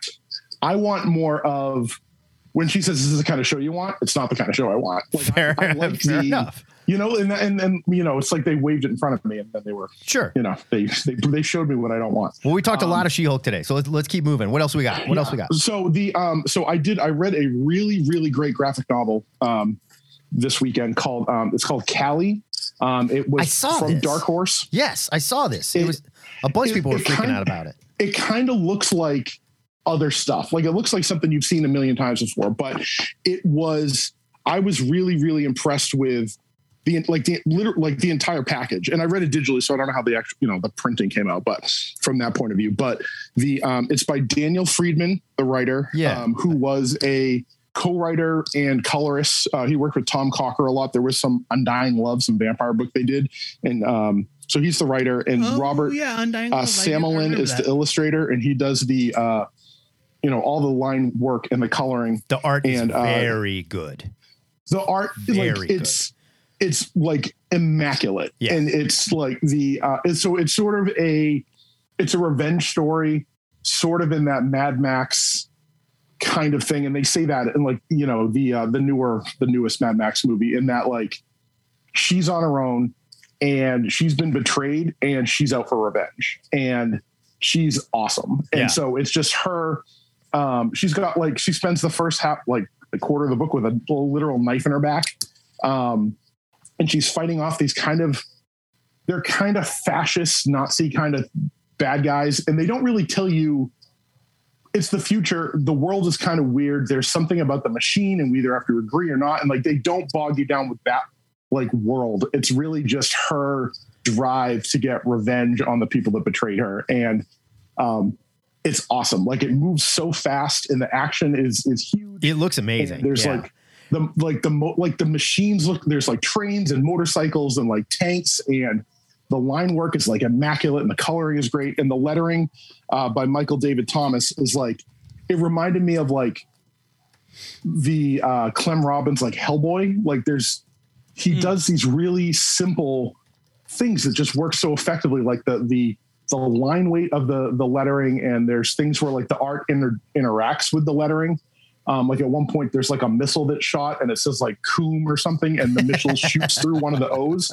And it's just like, it's that sort of thing where you see it and it's like, it's not bang, bang, boom, boom. It's like these really cool it's just like, it looks like, it's the kind of thing where it looks like one genius did this. Yeah. Instead it was 3 geniuses working at the highest level. And it's about 170 pages. I'm trying to think who it was on Twitter that was freaking out about this, because I didn't even know this was a thing. And I want to say it was, I think it was Chris Somney, I think, was tweeting about it, like, pick this up. Holy shit, this is great. And that's how it made my radar. But I definitely need to check this out. I dropped a link to it in the chat as well. It looks incredible. It's really, I love Dark Horse puts out a lot of like great, just little standalone things, little graphic. They've novels. there's another one called Wiper coming out soon. And that's like the first place that I go in the previews is what are their graphic novels? Like what's coming out? Because it's usually by people you've never heard of. And you look at the art and you're like, how have I never heard of this person? Like they are amazing. And Wiper then the stories of John Harris Dunning. I know that name. Why do I know that name? John Harris Dunning. You know who John Harris Dunning is, because I've never heard that name before. I know that name. I just dropped that. Yeah, it looks really cool too. I think that's out in a couple, either next week or it's in a few weeks. And Kelly was part of that whole supply chain delay. Like it was delayed for months because of printing stuff. So it was like, I didn't realize it just came out a couple weeks ago. But so I finally got my hands on it, and it's clearly I'm raving about it. It's great. And I could not wait to talk about it because it's really fun when there's a new thing, there's 3 new creators I can hang on to and look for more of their work. It's a good feeling to be introduced to new talent. We will check it out. I'm going to check both of these out. And, that's excellent. The answer of the week real quick. One thing that I accept because it was the way it was in the past, and time changes and things should get updated. And as far as I know, it's still in continuity, and I can't believe they haven't taken it out, is the Superman mullet at the wedding. I mean, come on. He got his haircut before the wedding. No, he didn't. He got his haircut in the wedding issue. Is it in the wedding issue? In Superman, the wedding album, he gets his haircut because he doesn't have his powers. His powers have gone out as a result of the final night. And so his invulnerable hair, he's able to get his haircut. His hair is invulnerable? Oh yeah, yes, he has to shave with his heat vision. Oh, that's right. I forgot. Yeah, because there's a wedding special where it must have been right before the actual wedding issue, a wedding special, and it was like Stuart Immonen, and the artwork is that 90s Immonen, which is kind of weird, but like oddly beautiful and soft in that way he was doing. Like he does have the super mullet for like 75% of Superman the Wedding album. Yeah, okay. But he gets his haircut before the ceremony. Yeah, we reviewed it on the show when we did wedding issues, and it was it was something. Joe liked it a lot more than I did. It's a great issue. It's a great wedding special. It took me a long time to realize that like Dan Jurgens is okay sometimes, because I read so many things where I'm like, he's like one of the most ham-fisted writers. I thought I hated Dan Jurgens. I thought I hated him forever, and then Joe actually put some Dan Jurgens stuff in front of me, and I went, okay. All right, I get it. This is fun. When I like Dan Jurgens, I read that the first issue of the original Booster Gold series and like thought it was timeless and great. And I said, oh, okay, there's something going on with this guy. Like I don't understand the Spider-Man grind and the Superman grind, and maybe that's what it was. Maybe it's you're drawing a book and writing 2 every month. That could be. Maybe it's not your best work, but Booster Gold was. I did not give a shit about his Spider-Man. God, I did not care. Not at all. It was a bad time. It was, what was that? Sensational Spider-Man? Yeah, I think it was Sensational Spider-Man, Dan Jurgens, right? Well, because it was created as it was like the first new Spider-Man book since Web of Spider-Man. Sensational Spider-Man. And it featured Ben Reilly as Spider-Man. That was the big it was right in that Spider Clone Spider-Man book. Yeah. And there's Howard Mackie is around, and I think John Byrne was doing a book. Like it's just not the best. No, it's not a great era. I think it's still Tom DeFalco and Mark Bagley on Amazing, and then Sensational Spider-Man is Dan Jurgens. Spectacular Spider-Man. I don't remember who was doing Spectacular Spider-Man. Was that when Peter Parker Spider-Man, was that Byrne? Was that at that time, or was that a little later? Oh, Peter Parker. So John Byrne taking over the books came later. That was when they did Spider-Man Chapter 1, and they did a wholesale relaunch of the Spider-Man titles. Yeah. So we got a brand new Amazing Spider-Man #1 by John Byrne, and it was, I remember I remember being so mad at two things specifically about Spider-Man Chapter 1. The first, perhaps unreasonable of me to be upset about, is that timeless scene from Amazing Fantasy 15 where Uncle Ben and Aunt May give Peter the microscope for his birthday. And it's like, oh, yeah, he's a scientist, of course. And in Spider-Man Chapter 1, they give him a personal computer. Ooh. All right, look. Here's a 90 pounds PC. Right. It's the 90s. Yeah, here's your Apple IIe, you know. But and I'm not saying that like Aunt May and Uncle Ben couldn't have scrimped and saved, even though they were poor, to get a PC, a cheap PC. But people still use microscopes, especially scientists. You gotta update literally everything. Yeah. But then the second thing was, in an effort to explain why they had the same hairstyle. Joe, keep going. Brian, we got to finish up here. So the fact that good to talk Norman to you, Osborn and the Sandman were second cousins. What? They were distant. Oh, because of their hair. Because they both had the hair. They both had the hair. They have the horizontal cornrows. The sideways wavy hair. Yeah. Yes. Yeah. Oh man, I forgot about that. And that's a good John Byrne for you. That's John Byrne. Would be a great one to ignore. That could be some comic lore that you celebrated comic book creator John Byrne. Jimbo, get in here. Close us out. All right. Otherwise, we got to get out of here because I got a guy working on Windows and it's going to start making some noise. What do you got? Well, I got question answer of the week. Okay. Making characters faster than light bothers the living hell out of me. Why is that? Faster than light bothers you?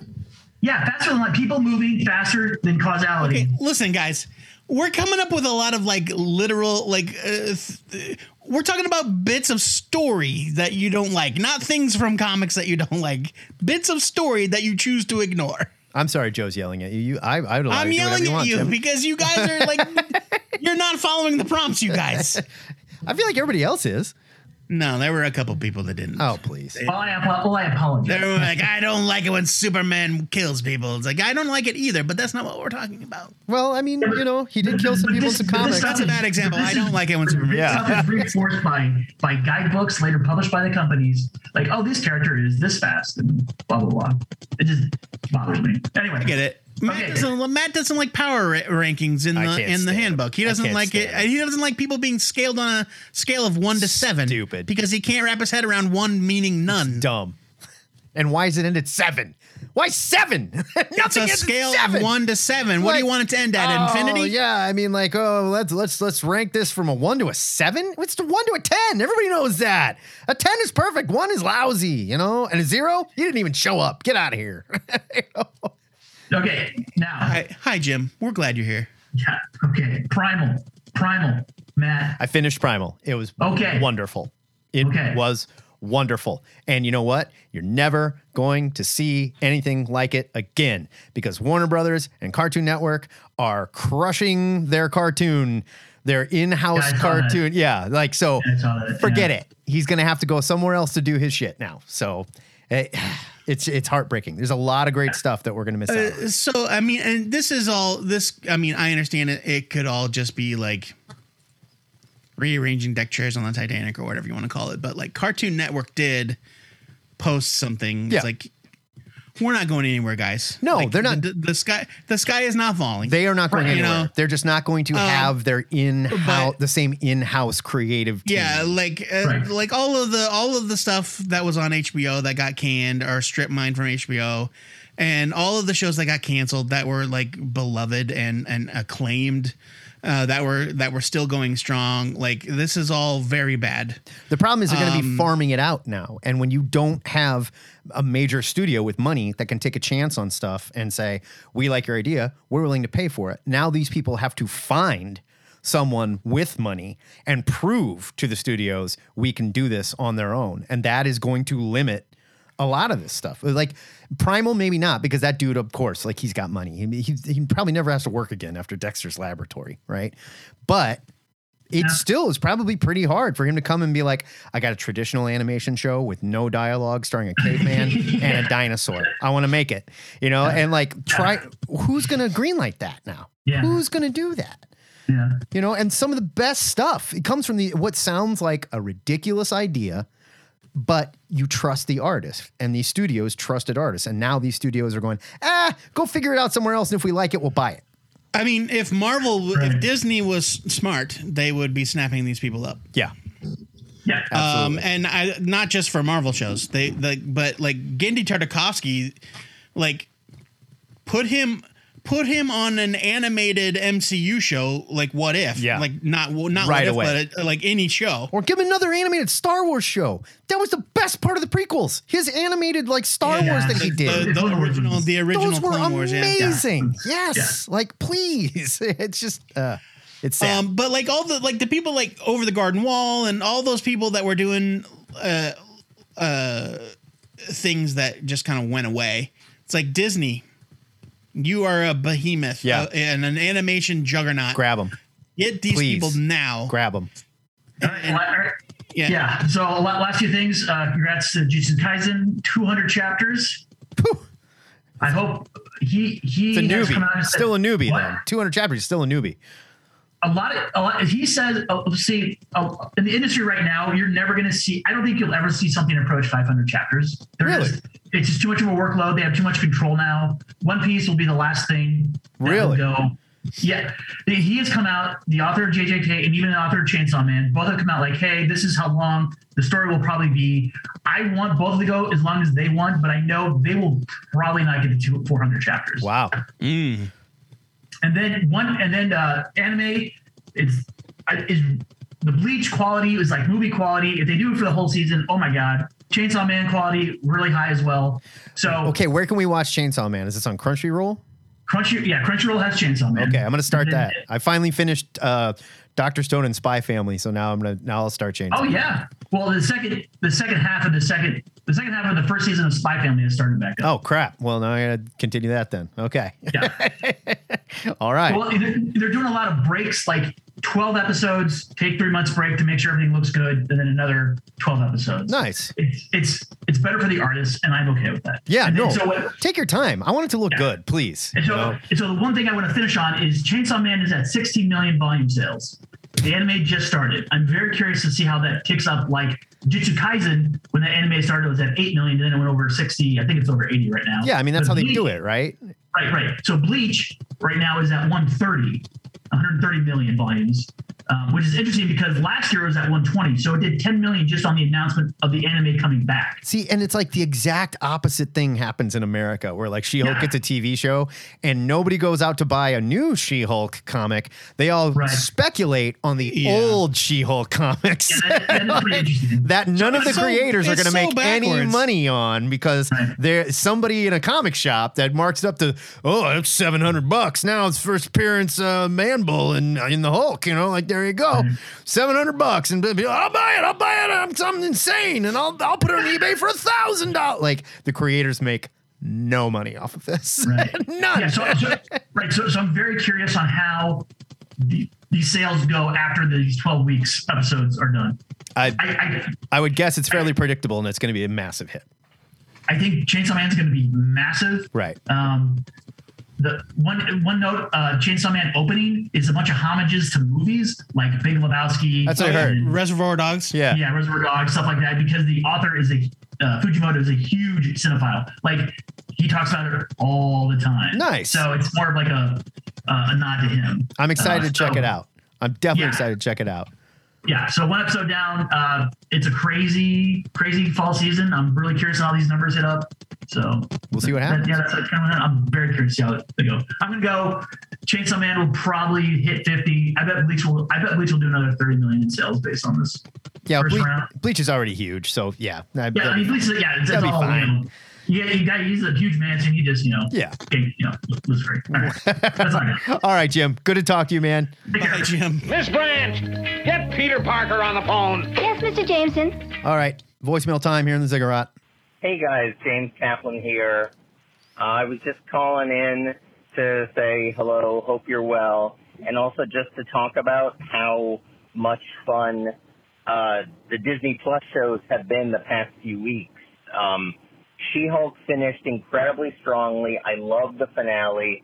It was so ridiculously meta. I won't go into any spoilers or anything, but it was just it was delightful and weird and felt true to the spirit of the comics and just was a lot of fun and more self-aware than, frankly, I expected our friends at Marvel Studios to be. But, you know, they read the internet too, I guess. And then Andor has been great. I just finished recently watching this week's episode. It's so good. It's such a tight show. It's an amazing, like, this week's episode was like the best heist movie I've seen in a while. So it was just, the whole show, it's just been fantastic. And then Werewolf by Night last week was just, oh my God, I know you guys, I think, talked about it, but like, it was just so good. It was so fun. I loved the whole vibe of it. It was just entertaining and just, I don't know. So it's just been, there's been a lot of good stuff to watch there. And, you know, lots of good comics too. Anyway, hope you're well. Take care. Love you, James. Always good to hear from you. This is good. Totally agree about everything, James. We didn't have a chance to talk about Andor in the show. Let's talk about Andor for a minute. Yeah, Andor. I thought this week's episode was exceptional. It was a great heist story. You know, they finally like pulled off the payroll vault or payroll train heist that they have been planning since the beginning of the show. When that kid got crunched, I screamed at my television. I think, without saying anything more than that, if you saw it, you know exactly what I'm talking about. I think Andor is the best directed, best acted Star Wars show we have had yet. I enjoyed this more than The Mandalorian. I like The Mandalorian. It's good, yeah. There were some silly aspects of The Mandalorian. Right? They're keeping it Andor, personal, and they're telling this guy's story. Yes, it takes place in the Imperial, you know, in the same universe and everything, but it's his story. It's a personal story. It's a heist story. The acting is incredible. It is such a great. Well, and that's just it. I don't think that overall it is a heist story. I think that this act was a heist story. Yes. It was a heist arc, but it's a 13 episode show, and this was what, episode 5? This is episode 6. And episode 6. Yeah. So we're at the halfway point. So the first 3 episodes was the preamble. The prelude, the setup, the getting him into the crew. You're right. The next 3 was the heist, and then at the end, you know, spoilers, I guess. He's like, "Take the money, I'm out," and so he just goes. He just takes his cut and leaves. He realizes who he is.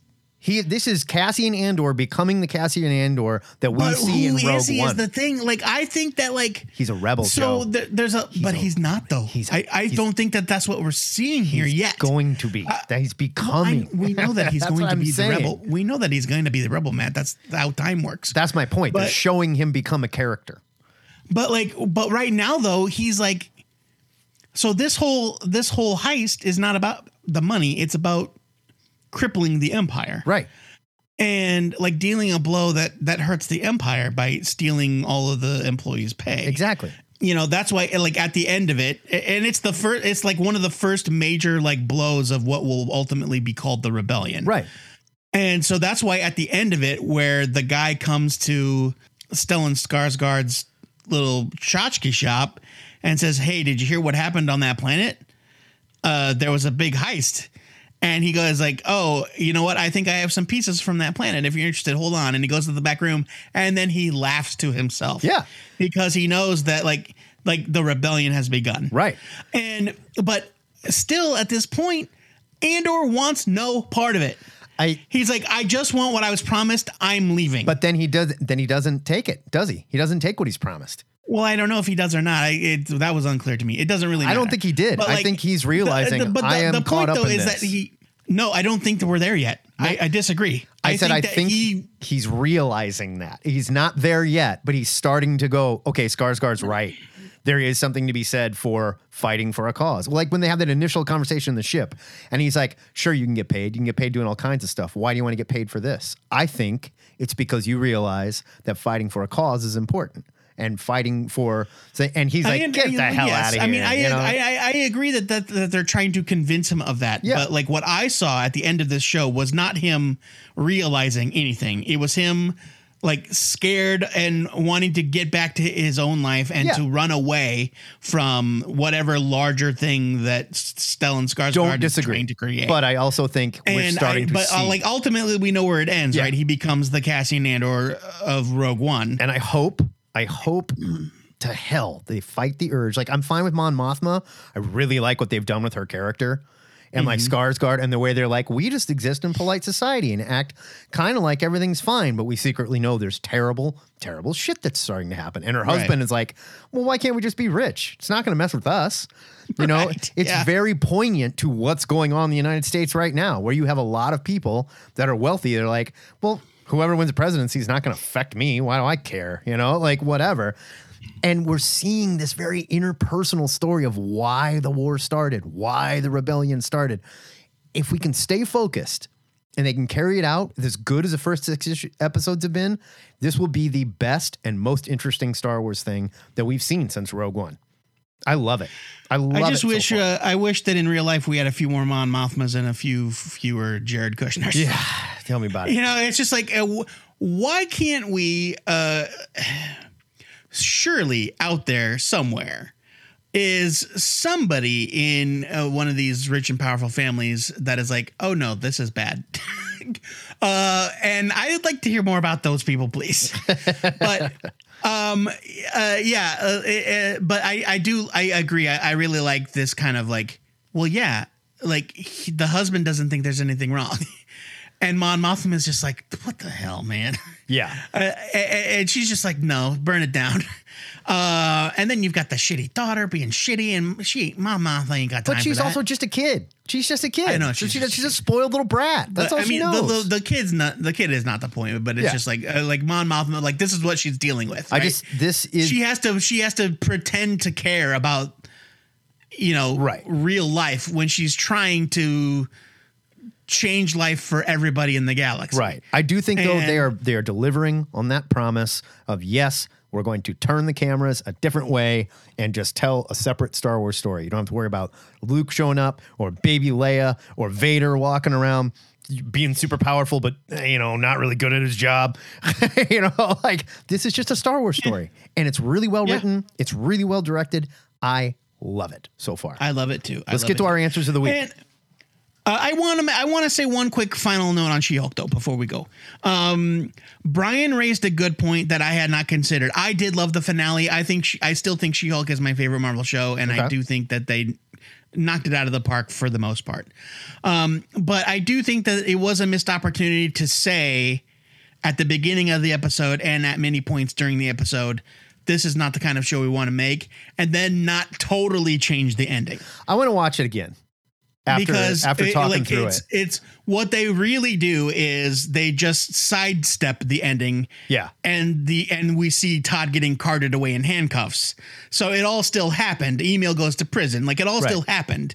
But what they could have done with a powerful fourth wall break like that is deliver a completely different story, and they didn't. Yeah. No, I don't disagree. And I want to watch it again with that in mind and see how I feel. But so far, loved it. I had a really good time. I mean, I'm not mad about it. Like, it's just like what could have been. You know what I mean? Deep within a bleak and dismal swamp, hidden beneath its murky waters, lies the headquarters of the most sinister villains of all time. The two-headed nerd. Okay, our answers of the week. I've got mine. Go for it. And if you know me at all, you know how much I love Nightcrawler, and you know how much I cannot stand the idea that Mystique is his mom because her skin is blue and he wears a red costume because his dad is red and a demon named Azazel. I mean, that's not why he wears a red costume. No, but they literally took, I'm not saying it is, but it's as boilerplate as that. Well, Mystique's blue. What if we made her Nightcrawler's mom? Yeah, and what if Dad is a red devil guy, and it's like all the colors of Nightcrawler, but it's like mom and dad separate, and like they have this like, oh, I love it. It's great. Yeah, I mean, making Nightcrawler's dad a demon completely misses the point of Nightcrawler. Also makes him not a mutant. Makes him not a mutant. If you're mad, he's half mutant. He's half mutant, half demon. hate it. I hate it. Oh, I mean, that puts him on par with the Submariner. That's where I was who is going. a half mutant, half Atlantean. If you are mad about the Submariner, you should be just as mad about Nightcrawler. Just as mad. Equally and oppositely mad.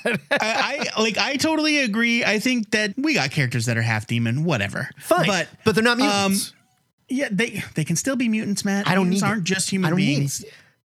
But to me, that's not what makes it dumb. What makes it dumb is that Nightcrawler as a character is important and cool and tragic and interesting because he is a man. More so, he is a man of deep convictions of faith who happens to look like a demon, and is persecuted for it. He is not a demon. He is a good and true, companion and ally and whatever. He just hero. Happens to have a little Satan tail. Sorry. And Marvel and Chuck Austin deciding, oh no, his dad's the devil, completely misses the point of what Nightcrawler should be. Not just the fact. Let's go back further, because Mystique, who is a lesbian, a documented lesbian that's been in love with her partner for hundreds of years. She's been around for a long time. Well, not that many. Destiny's not hundreds of years old. She's old, not hundreds of years old. I think she's pretty damn old. I can't remember exactly. We looked into it, and she was way older than we thought. Because she's old, but she's not. We're not talking like. So she's okay. We don't need to argue about this. But obviously, Destiny or Mystique also has a history of doing things that would suit her agenda, and so like sleeping with a demon. or she didn't know he was a demon. Yeah, regardless, it's the dumbest. It's just the dumbest. It is the dumbest. We don't need to argue Mystique's motivations, because that's not the dumb part of the story. The dumb part of the story is that Nightcrawler's dad should not be the devil. It's stupid. Okay, Irene Adler was born to a wealthy family in Salzburg, Austria, in the mid to late 19th century. She's super old. Oh, Destiny? Yeah, she's super old. So she's 150. Yeah. Now, when they brought her back, when they resurrected her, she's much younger. They made her young. Yeah. But now she's young and hot. Her life was extended also by her mutant powers, whatever. Just like Mystique is crazy old as well. She's been around, I don't know. Yeah, but she's got that shape-changing DNA, so she doesn't really age. So whatever. No, I agree. Making Nightcrawler's dad a literal demon from hell completely misses the point and is a very poor decision on Marvel's part. And Chuck Austin couldn't have known that later on, we're going to full on accept the fact that Destiny and Mystique are in a romantic relationship. He couldn't have known that, so I'm not going to blame him for it. But it just, you're looking back, it makes it even worse. And again, I'm not going to Azazel is not the only dude that Mystique has slept with. Sure. Sabretooth, she also slept with Sabretooth. Yeah. And they have a human son. And they had a human son, Victor Creed. Or Graydon Creed. Graydon. I forgot about Graydon. The politician. So, Mystique does what suits her, and so at best, she's bisexual. Yeah. Makes babies with bad dudes. Anyway. Your answer. Let's go. So that's a really good answer, though. I really like it. God. For me, I have a hard time with the concept of not accepting something as continuity, because if it happened in the comics, I kind of have no choice. But I will tell you, one of the dumbest things that I think that they've done is commit to the idea that there is a third Summers brother and he is that shithead Vulcan. Yeah. God, that's stupid. It's just it's so uninteresting to me. It also goes into the whole... I think that they've done interesting things with Vulcan since Krakoa. But Vulcan as this generic space conqueror, yeah, is so bland, and that whole extended part of Brubaker's run is not fun to read. It was not fun. And the whole idea that oh yeah, Professor X had another team of X-Men. Yeah, the whole I would say the whole Deadly Genesis. He just sent to get murdered. It's because he's a shithead. You sent these children to die and then didn't tell anybody. Yeah. It's and then at best, you didn't tell anybody. At worst, you probably wiped some memories. Yeah, absolutely. Because somebody had to know these people existed. Yeah. This is back when we were in that full-on Professor X is an asshole phase. Yeah, you know, or that they went through. And that's I have trouble with those kinds of stories where it's just like, it's not just that Professor Xavier is a jerk, as famously pointed out by Kitty Pryde. It's that Professor Xavier is a criminally negligent sociopath. Yeah. Oh, and also had like a crush on Jean Grey and shit. Remember that? Yeah. Where he was grody. like romantically having sex with her in their psyche and stuff. Yeah, like, yeah. Well, I don't know if that went that far, but yes, gross. It's icky. But I'm gonna limit it to I don't like anything to do with the third Summers brother. No. I think it should have been left to like vague rumor. It doesn't need to be like it's not. It doesn't make Cyclops or Havoc more interesting. No. And Vulcan outside of him getting drunk on Mars and being belligerent is not an interesting character. No, Vulcan sucks. I don't care about him. I like what they've done with Vulcan recently because it seems like they're kind of having fun with it, I suppose. But there's no reason we couldn't have found out, we thought he was a Summers brother. We thought Vulcan was a Summers brother. Turns out it's a lie. He's the yo-yo one. He's the one that does the yo-yo. Yeah, and you could just be like, nah, Sinister made him. And Sinister made him to mess with the Summers some more. And I would have been totally fine with that. But, it's not... Marvel is not the only one that makes terrible decisions. DC is not blameless. I have a really hard time. Like I struggle mightily with the idea that Superman needs to learn good from bad by committing a few murders. That's how we learned though. Man of Steel is the most egregious example. It's like you couldn't fly his ass into space. You couldn't put your hand over his eyes. Right. You're invulnerable. You're Superman. Yeah. You couldn't do literally anything other than snap his neck like Roadhouse style. I will at least Roadhouse is when you rip their throat out, Joe. Oh, sorry. Yeah. I thought it was more of a neck breaking, but Roadhouse. It's a throat rip. Yeah. I will at least give credit to John Byrne for his story where it's still, you still put Superman in this position. So it's a hell of your own making, so to speak. But the idea that these Kryptonian criminals from an alternate universe have committed genocide, they've killed 5 billion people, and they're like, and now we're coming for your planet. And Superman has no recourse that he knows of. He's he doesn't know what to do. And so all he can do is kill them. Except he also had kryptonite that took their powers away. Yeah. And so it's like, that should have been the first thing you thought of. So he took their powers away. Hey, Batman, can you do me a favor? Can you fly in whatever bat thing you have and just shoot these guys with this kryptonite? Thanks. Done.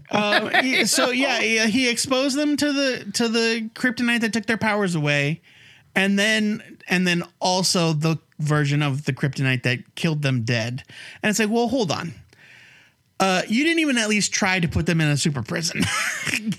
But I will at least give Byrne credit for trying to justify it in a way that's better than he couldn't stop Zod from shooting his heat vision at that puppy. It's like, stop it. Yeah, stupid. I don't want it. Stupid. You're dumb. You're dumb, Zack Snyder. You're dumb. All right, new question of the week. What do we got? Okay. This week's question is courtesy of Brian Domingos. Okay. Name an artist that you once liked, but you can't hang with anymore. You loved them when they broke in, but they've changed so much it just doesn't work for you anymore. Yeah. I have a feeling this spun out of a discussion we were having after I posted the Wolverine Miracle Man variant cover. And this predates that? This is actually a flip side of a question we did previously, which was name an artist that you didn't care for at the beginning, but eventually came to love. Okay, so going this the other is the way. opposite of that question. But we ask that you please be respectful. We're talking about personal opinions, not personal attacks. It's okay if you don't like their work. I would but also we're not add to gonna that. be shaming people. I would also add to that, let's not pile on people. And this is not to say they don't deserve being called shitheads, but let's focus on the art. Like, I don't want to hear like, oh, Dale Keown, man, I used to love his art. We're talking about the art. Yeah, we're now talking that about guy, the art. like, he gets drunk and talks shit and passes out and pees himself like live on his. Yeah, no. Yeah, No. we're talking about the art. Art only. Let's leave it at that. Let's leave the whole comic skatey-ness of it. Although I did just sneak a dig at Dale Keown in there. Well, I have a feeling nobody's going to bring up Dale Keown. But yeah, so an artist that you once really loved, but just over time kind of stopped being such a fan of. Yeah, and look at us. We can't say we never got drunk and peed ourselves on a live stream before. So, I mean, hey. I'm peeing myself right now. All right. Time for us to get out of here. We'll be back this Wednesday reviewing new comics. Next Saturday, we will not have a cover to cover. Next Saturday, we've got family stuff going on, so we'll not be around for that. But hey, that's news to me too, kids. We learned it together. There we go. All right. But for now, my name's Matt Baum. My name's Joe Patrick. And this is the Two-Headed Nerd, signing off.